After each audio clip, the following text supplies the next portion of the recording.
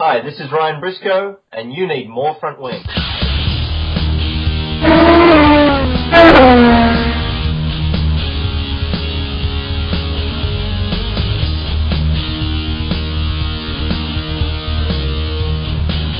Hello and welcome to another More Front Wing podcast. I'm Steph Woolcraft, joined by my co-editor Paul Dalby, and we've got a few things that we want to dig into on the podcast for you tonight, and that will include the rumors of the 2014 schedule that have started to circulate this week. Finally, took long enough this year, and a bit of a preview of the GoPro Grand Prix of Sonoma, including who's going to be in what car. Plus, we get to have a chat with J.R. Hildebrand, who will be in the Brian Herta Autosport number 98 machine this coming weekend. Very pleased to have him on the show for the first time.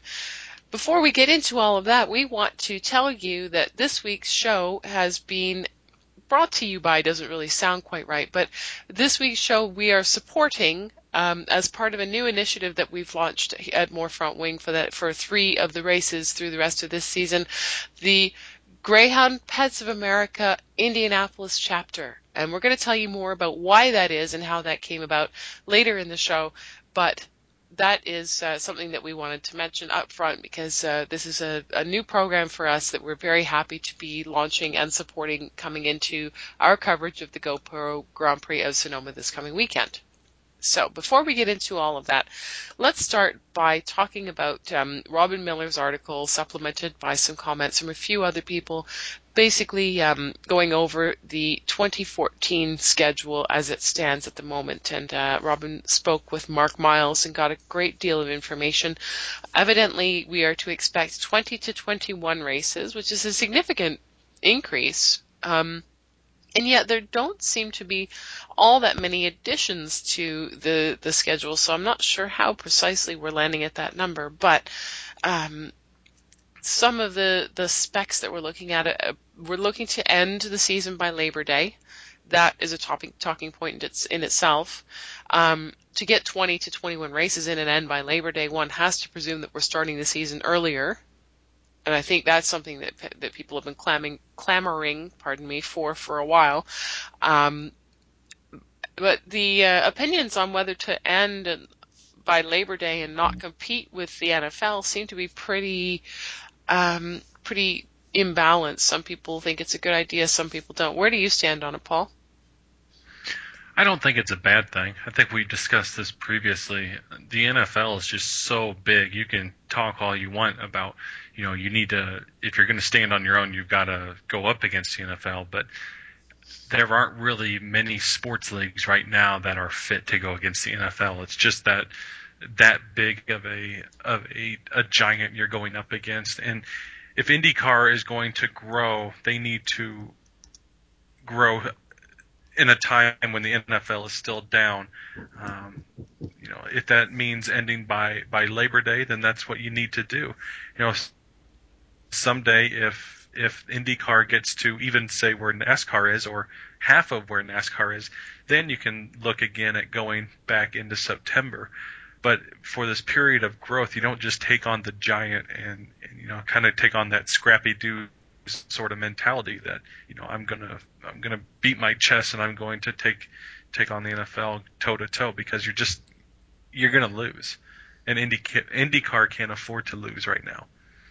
You and I did discuss this pretty recently because I remember us having the discussion about whether it was realistic to focus on Saturday races, but then you get into the college football thing, which we've already joked about many times. So I see it as a positive thing. I guess my one concern about it is that F1 goes into November, I think maybe even December this year, and NASCAR goes into November. And so being off the grid for 2 months when 2 of the other major racing series are just getting into the meat of their schedule could come off as a bad thing. But it's just so difficult to get around that problem of the NFL and going up against it, as you said. So I think once you get past Labor Day, there aren't any events that really have any truly established what's the word I'm looking for? They don't have any dates. Date equity? Yeah, exactly. And so I don't think you're harming anything that way. The one event that you could possibly say is starting to get that is Baltimore, but I think, and I don't recall, I'm sorry, where I saw this one, but evidently it's going to be moving anyway, because I think we talked about this previously as well, that there's a big college football game happening downtown Baltimore on Labor Day next year.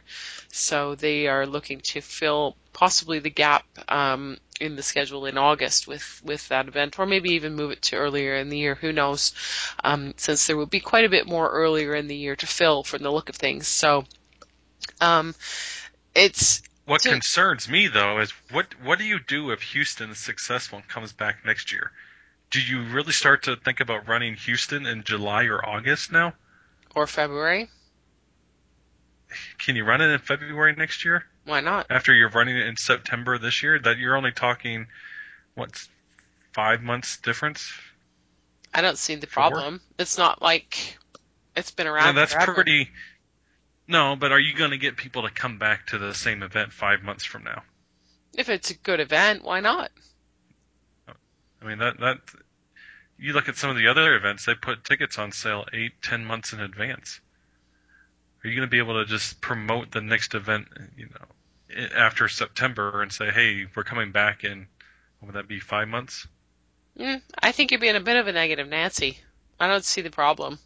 If it gives the event some better date equity, I mean, it doesn't have that right now, to reuse your term, date equity.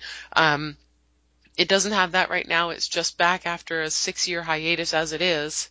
So I think if moving it to the beginning of the year for a one-time sort of blip in people's expectations puts it in a better position going forward, I don't think that there's likely to be much complaint. That's my I don't view know on it. if it's the right.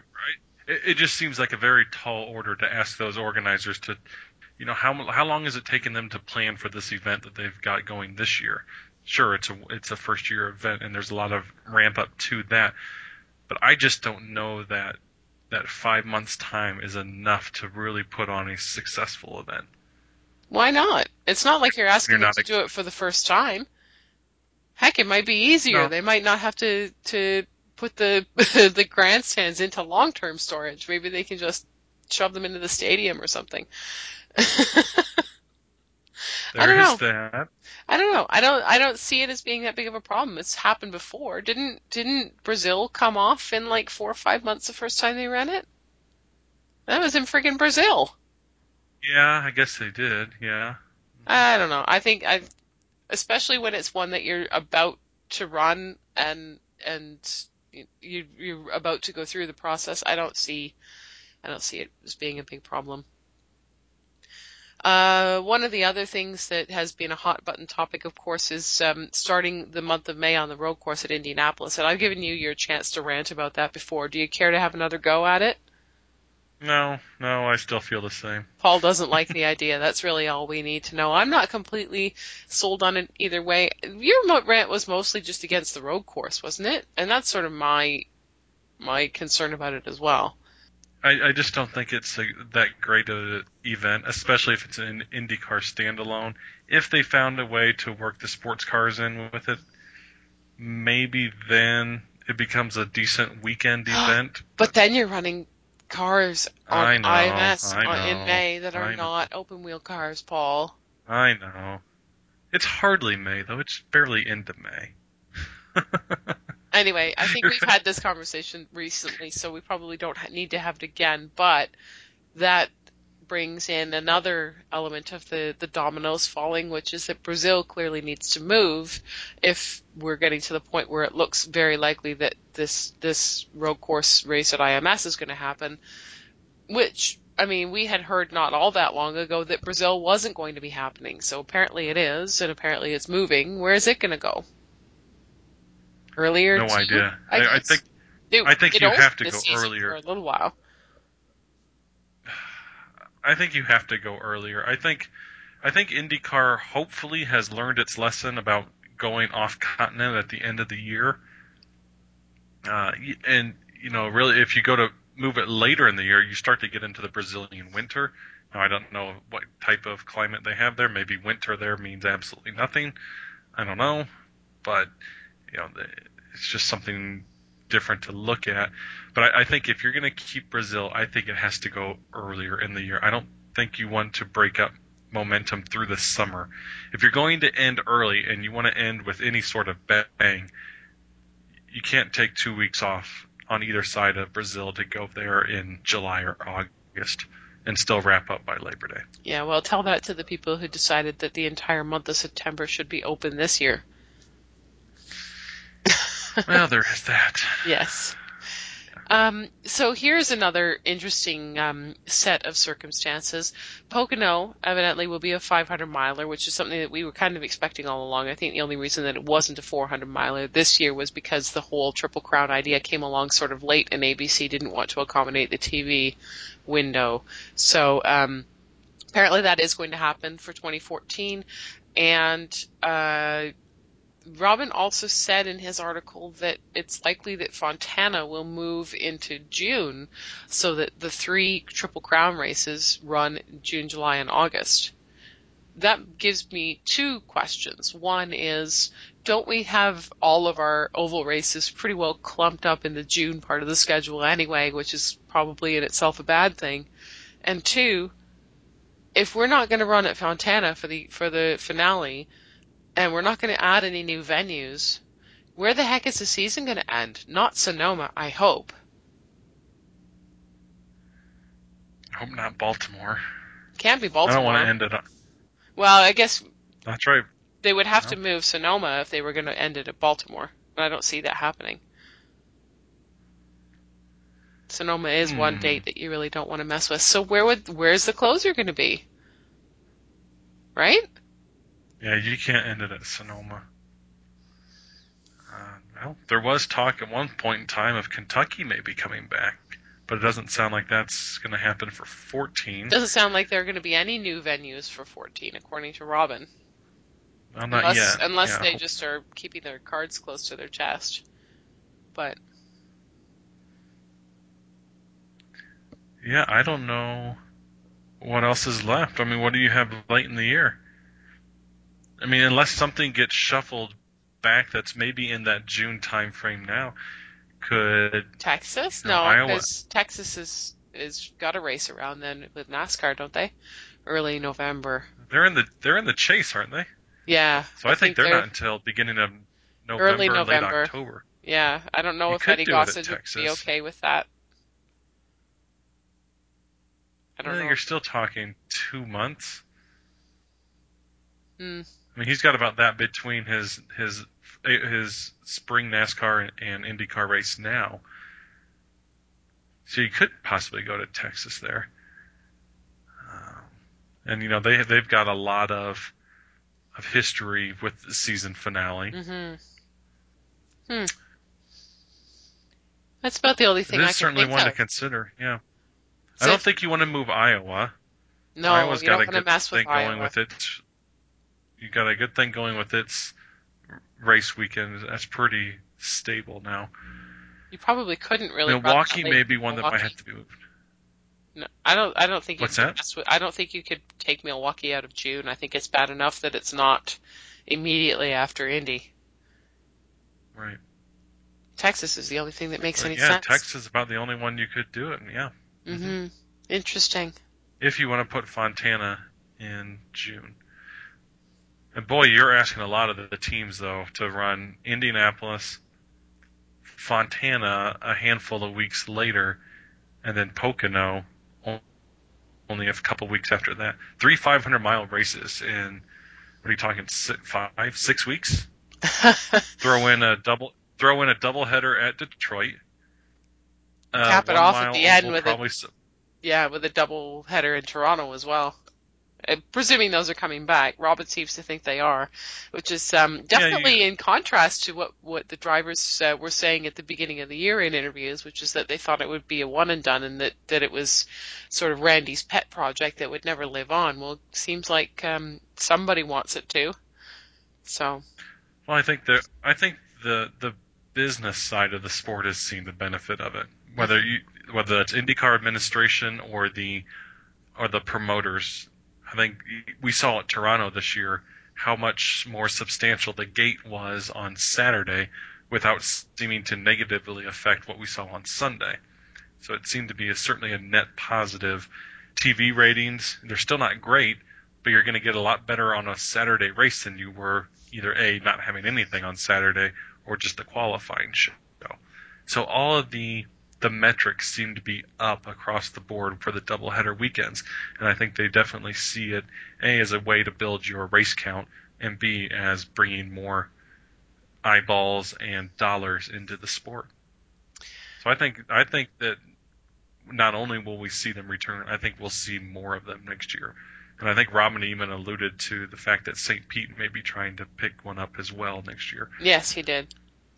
Which kind of makes sense. I think we discussed that after Toronto, that for the format of the weekend, it makes sense if you're going to draw a line somewhere, make the street courses the doubleheaders and the permanent road courses not. And it sort of goes along with the atmosphere that each event tries to create, and it creates a delineation so that not every course has a leg to stand on coming up to IndyCar with their hands out saying, hey, we want this too. So anyhow, I think that covers everything in terms of schedule rumors that I've seen up to this point. Have I missed anything as far as you know?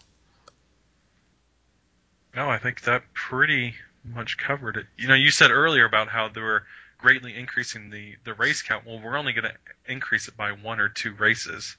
We're at 19 this year, and if we're going to 20 or 21... That's right. I keep forgetting because I keep counting weekends, not races.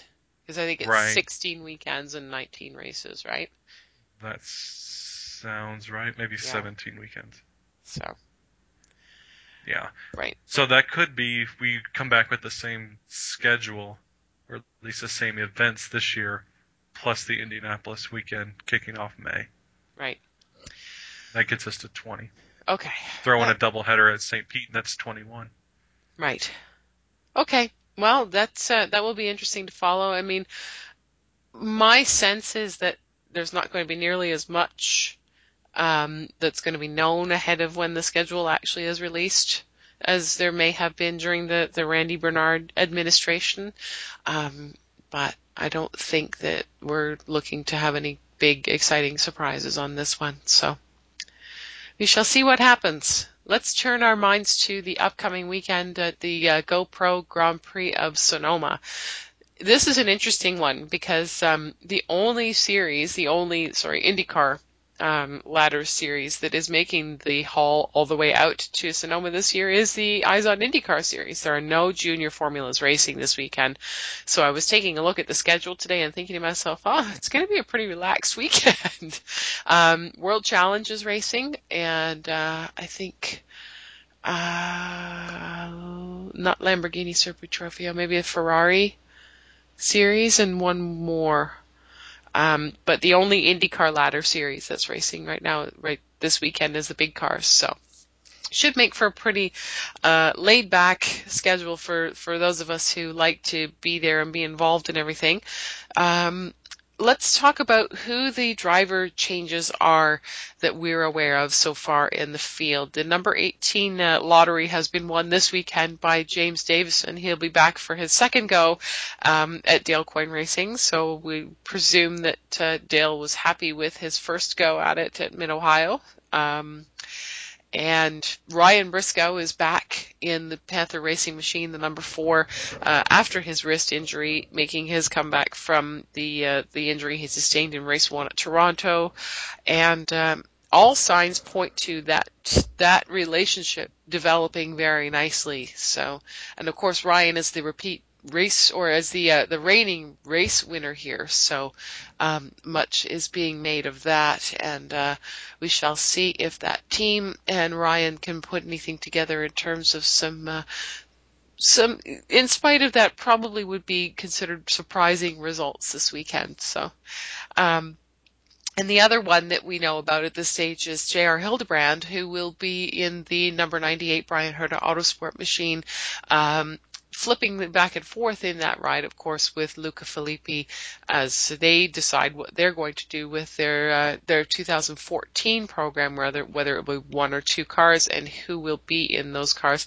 I had a chance to sit down with J.R. Hildebrand a little earlier on to go over that process of sort of the audition for the seat, if you will, and a number of other topics, including what he was feeling coming out of everything that happened in Indianapolis and what he's been up to since, how singular his goal has been to get back in IndyCar as opposed to looking to drive elsewhere, and also watching some of his compatriots that he's come up through the junior ranks with, watching them win races this year and seeing them develop some success and his feelings on that. So it was a really excellent chat with J.R. Hildebrand, and let's give that a listen right now. Steph Wallcraft of MoreFrontWing.com here, speaking with the driver of the number 98 machine for Bryan Herta Autosport this weekend at Sonoma, and coming up at the race at Fontana as well, the MAV TV 500, J.R. Hildebrand. J.R., thank you so much for taking some time from what's no doubt a very busy lead up to the race weekend to speak with us today. Really appreciate it. Yeah, that's what. Thanks for having me on. So let's start by talking about how this opportunity came up to race with Bryan Herta Autosport at Sonoma, which of course is your home track and track that you no doubt know extremely well, and maybe a little bit also about what you're hoping to achieve this weekend.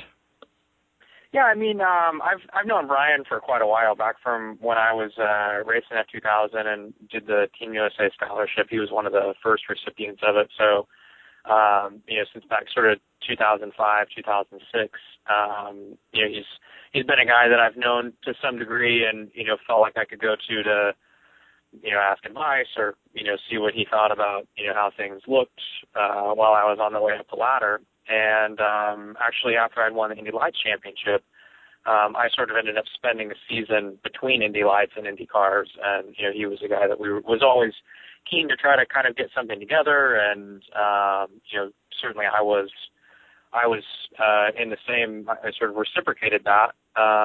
So I think after quite a while of just being in touch and being on good terms and all that kind of stuff, once the driver change was made on his side, we had actually spoken before that about kind of where they were at next year and how that was looking.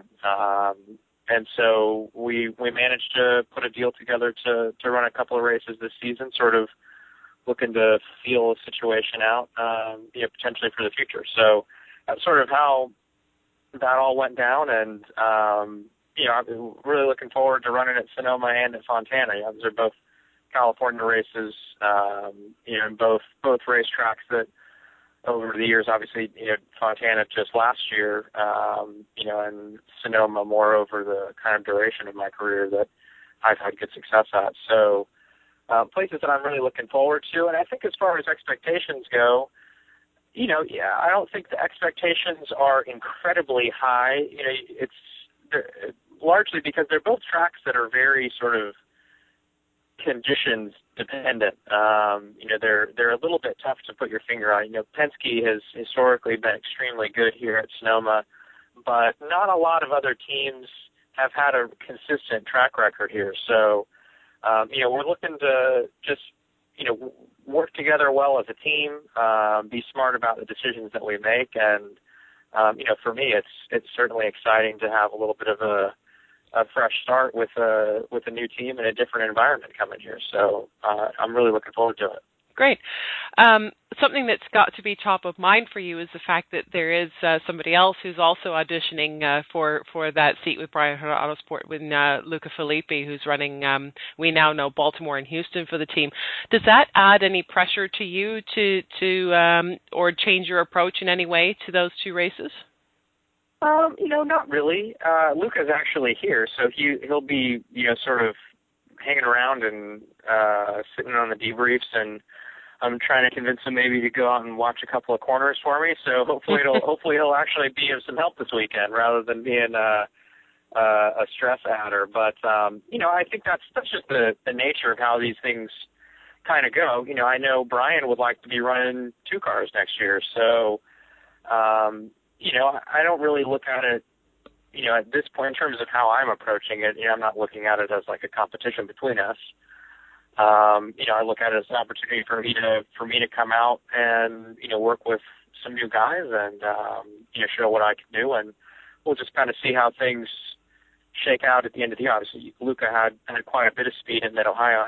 The weekend, from a results standpoint, didn't really go the direction that I'm sure any of them would have liked. But, I think more than anything, we hope over these few races that between the two of us, we can kind of help the team get some results, and we'll see how things shake out. Great. You've got the Formula Drift that you've got going on sort of on the side, but since Indianapolis, it really has seemed as though your singular focus has been IndyCar. Like a lot of guys, when they're out of a ride in IndyCar, they'll go around in sports cars for a while, or they'll sort of explore different options. You seem to be very focused on getting back into open wheel as your goal. Would you say that that's an accurate statement? And if so, what's the reasoning for that? Yeah, that's definitely accurate. I mean, I think it's always tough if you're in this kind of position through an off season. It's a little bit easier to, get yourself in a ride doing something else. It's kind of a circumstance where it was both a little bit difficult to wedge myself into, driving other cars, now that we're already kind of in the middle of the season. And on top of that, or secondary to that or whatever, I want to be back in an IndyCar. Like, that's my primary focus. And so when it became evident that it was gonna be a little bit tough just to, get a bunch of races together, kind of doing anything, at that stage we focused much more on just getting back into an IndyCar. It was actually sort of refreshing for a couple of races to walk around the paddock and kind of see the level of interest and, sort of backing that a lot of people had to try to put something together, whether it was for this year or for next year. So, I sort of just ran with that, and obviously that's turned into getting back in a seat for a couple of races here. So, varying factors played into that, but largely to your point, just a real interest in getting back in the series. Great. Of course, you've been keeping busy in the meantime. You've been mentioning things like being involved in the Team USA scholarship, getting involved in the judging for that, and I know that you were also on the USF 2000 submarine broadcast that was on NBC Sports Network. How have you been enjoying sort of those side projects while you've had the primary focus of getting back in a car? Well, yeah, I mean, it sucks on race day to be watching it either from, the pit lane or from a TV somewhere. But beyond that, I've been able to do a lot of other stuff that you wouldn't normally have time to do. So, our summers get lost sort of in the middle of the racing season. And so there's been an element to that hasn't been so bad. And I think as it would turn out, I think we all get into motor racing because we really just like cars and racing and, whatever. So I've had an opportunity to do some other things and get involved in a few other projects. And, that's certainly, it's been keeping me busy while I've been putting the program together to get back in the car. So it certainly hasn't been all bad. So when you look back now, being in the situation where you are now, where you are starting to get, where you are going to be back in the car for a couple of races and you're looking at a very realistic chance of having a program for next year, when you look back now on the situation that you were in immediately following Indianapolis, how do you reflect on that time and do you see it any differently now than you did then? To be fair, I don't really reflect back on it that much, just because it sort of is what it is. I mean, it's certainly not how I would have it's not how you prefer for things to happen. But having said that, it hasn't been all bad in the big scheme of things. Obviously I've had a chance to start exploring different options to, be in sort of a fresh environment elsewhere. And, that's, I think, been healthy in a sense, probably for, both myself and for Panther. So, it was a disappointing way for the whole thing to end, for sure, because there were a lot of things that were really good about being there, and there was a lot of things that I think a lot of places that we had a chance to show up and be quite successful at. And I think, as Panther has gone through this same process kind of on the other side of the coin, it's obviously gone through some, trials and tribulations through that process, but, they've started to kind of get on track, and they've made some more adjustments after I've left and, whatever. So, sometimes changes need to be made in one way or another, and I think that, I look at it and think that being able to look back on how things have gone and the way that certain races went or the way that certain circumstances went down or whatever, I've learned a lot from that. And, obviously through the opportunity to run with those guys for 2.5 years as a rookie and then up through this year, I've gained a lot of experience that I can take elsewhere and put to good use. So, I certainly don't look at it in a negative light, and, really at this point just try to take advantage of the positives that are there. Very well said. It's fairly well known also that you had the scholarship for MIT sort of when you were at about the time when you were looking to get into IndyCar and you made the decision to keep racing. Through this process of being out of ride and then trying to find your way back in, did you ever have that moment where you thought, oh, maybe I should give this up and go do that, or maybe this is not the path that I want to take anymore, or did you just never have a doubt that racing was where you wanted your life to be? Well, I think the thing about it is that you never really, like, that's something that always kind of is something that I think about, and it's not in the way of like that I'm questioning whether I should continue with my racing career, but there's a lot of times that I kind of sit there and go, man, like, is there a way that I could take some classes while I'm racing or whatever? So, for sure, I think if I ever made the decision, like, I'm just going to quit racing, that's what I would do. Like, I'd go back to school and I'd get a degree and I'd probably get myself back involved in racing in some other way. But, through this process, while that's something that I've certainly thought about, it's not something that I've, considered. Like, I'm not giving up. There was never a point that I thought, oh, I'm going to give up on racing, or,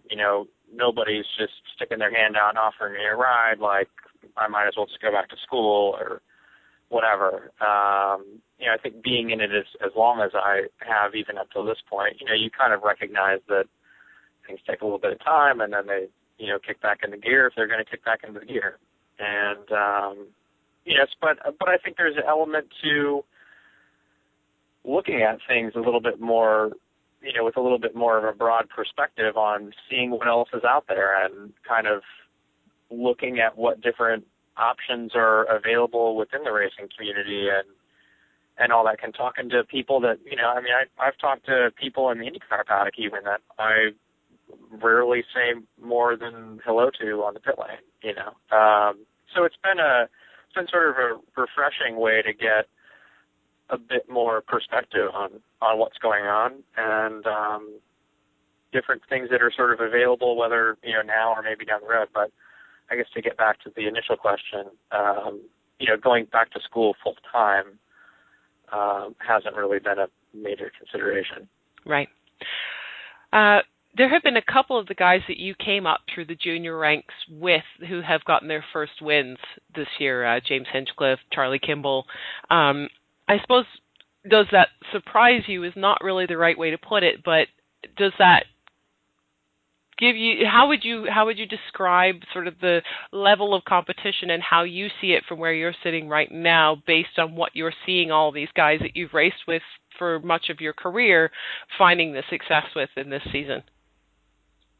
Yeah, I think, the series is is obviously like extremely competitive. And so that's something that I think is just a given. I think you could ask Dario or Will that, and they'd tell you that, even from their perspective, running with sort of the stalwart teams and having as much success as they've had. Having said that, I think we all thought, individually or together when we were racing against each other in Indy Lights, that, we could move up to IndyCar and be competitive. And it's taken a couple of, I think all of us have had over the last couple of years, over our first couple of years in the series. I mean, I think we all made our debut in the series in 2011. We all had kind of moments of brilliance, but couldn't really put it all together. Those guys have gone on, Hinch and Charlie obviously have gone on to do that, to do just that, put it all together this year. And does that surprise me at all? No. And I think, if anything, I look at that and go, I think that in a similar circumstance or a similar situation, without that happening, I was confident that we could win races because I knew that we were pretty close to winning some races. There have been, 3 or 4 events over the last couple of years that had, I done a couple of things a little bit differently or had circumstances worked out a little bit differently or whatever, that I think we could have been in victory lane. So to see those guys, finally sort of closing the deal this year, I think just gives me confidence that, when I can put myself back in a situation that's competitive, that, I can use what I've learned, just like those guys have, to do the same thing. So it's certainly, I think it's a good thing to see some of the younger guys, and certainly a younger crop of guys that have come up through, what is now turned into the Mazda Road to Indy, doing as well as they have. Great. Well, I mean, certainly I expect that a lot of people will be watching you and hoping that you and Bryan Herta Autosport can find some success this weekend and as the program develops going forward. Thank you so much for taking the time to speak with me today, and best of luck this weekend and going forward. Thanks very much. Appreciate it. Thank you. Great to have JR on the podcast for the first time, and very interesting, I thought, to hear him mention that he and Luca will be are possibly the 2 drivers that are up for consideration for those 2 seats that Bryan Herta is looking to have for 2014. Everybody up north up here seems to be under the impression that TAG is at least strongly under consideration, if not already booked into one of those cars. So I was a bit surprised to hear JR say that, although I'm sure it's not without good reason. You had sort of, before we started talking, mentioned that you had some doubts about that. Did you want to elaborate through that? I just think the way that he was kind of kicked out of that seat for the rest of the year kind of showed that the team was really looking to go in a different direction, especially with as lackluster as their results have been this year. They've really struggled all year long, finding the chemistry, making that entry work, really, which was such a surprise because they finished the season so strong last year after they made the switch from Lotus to Honda. We really expected big things out of that entry throughout 2013, and he was my pick to be, the next first-time winner in the IndyCar series. And it just hasn't happened. I mean, they haven't had any results. I mean, some of it because of bad luck, some of it because of just circumstances that have affected the team.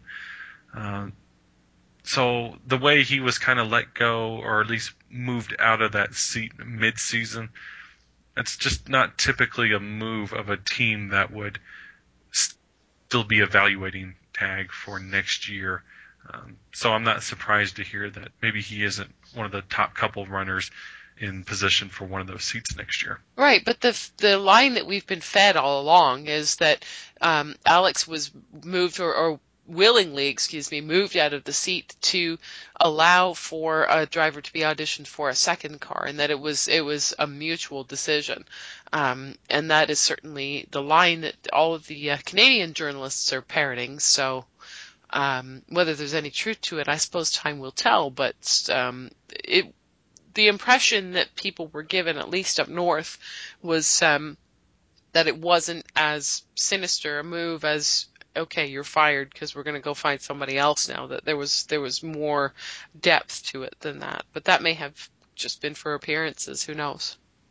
I know at least a Yeah, it couple of seems to people be up here are sort of clinging on to it. So seems very similar to the line we heard though from Sam Schmidt in 2011 when Tag was kind of moved out of that ride and Dan Weldon ended up there starting at Kentucky that year. And I think they had said that it was, maybe in preparation for Dan running a second car at Las Vegas.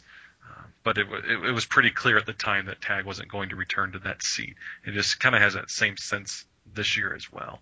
At least it seems that way to me. Well, as I said, only time will tell. So, who you got for this weekend? What's your pick? Boy, it's hard to bet against those Ganassi guys. They are on fire now. I'm not going to go on a very thin limb. I'm going to take Dixon again this weekend. Yeah, that was going to be my pick as well.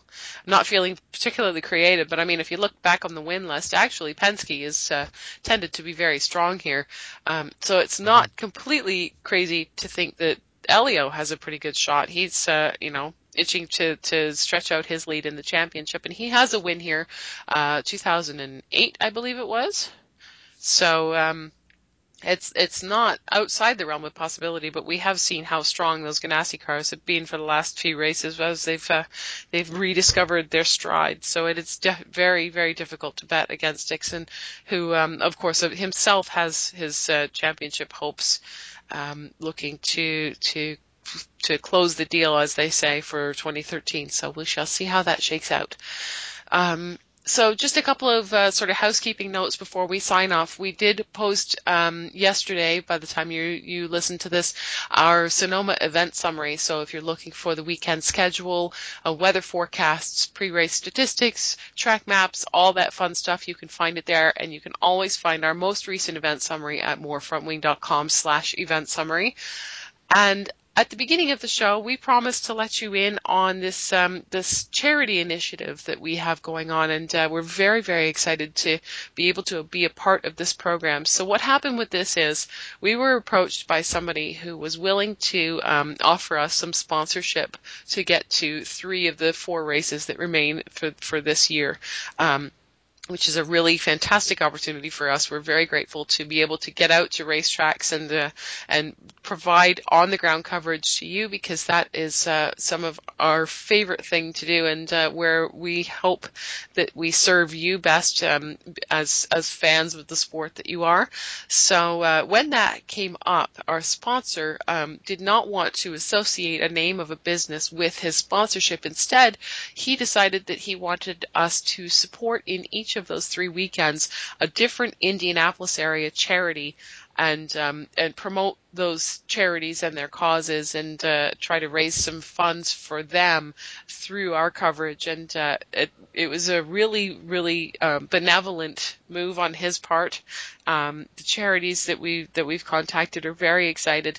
The one that we're pairing with the GoPro Grand Prix of Sonoma and our coverage this weekend is the Indianapolis chapter of Greyhound Pets of America, which is a charity that's dedicated to finding loving homes for retired racing greyhounds. And I know that this is a cause that is very close to the hearts of many people who've owned greyhounds and loved them as being very sweet and loving dogs that they are. So if you do happen to catch any of our coverage from the track this weekend and you enjoy it, please consider sending them a small donation. You can find them at gpaindy.org, and they have a donate button for PayPal and credit cards right on their front page. So they would greatly appreciate your support. We would greatly appreciate you showing them some support in thanks to our sponsor. And if you do happen to enjoy our coverage from the track this weekend, you'll see banners on our pages throughout the site. Any page that's dedicated to the GoPro Grand Prix of Sonoma will have that banner on it as well, which will make it easier for you to find. You can click on those and it'll take you directly to the GPA Indy website where you can make a donation. So I think with that, Paul, we're ready to call it a day, unless I've missed something glaring. I don't believe you have. Okay, Great. So please keep an eye on morefrontwing.com all weekend while we bring you as much information and opinion and observation as we can directly from Trackside at the GoPro Grand Prix of Sonoma. And we'll be back next week to wrap up all of the events of the weekend and start to look ahead to the race in Baltimore. And in the meantime, if you need IndyCar news and views, get a grip with More Front Wing.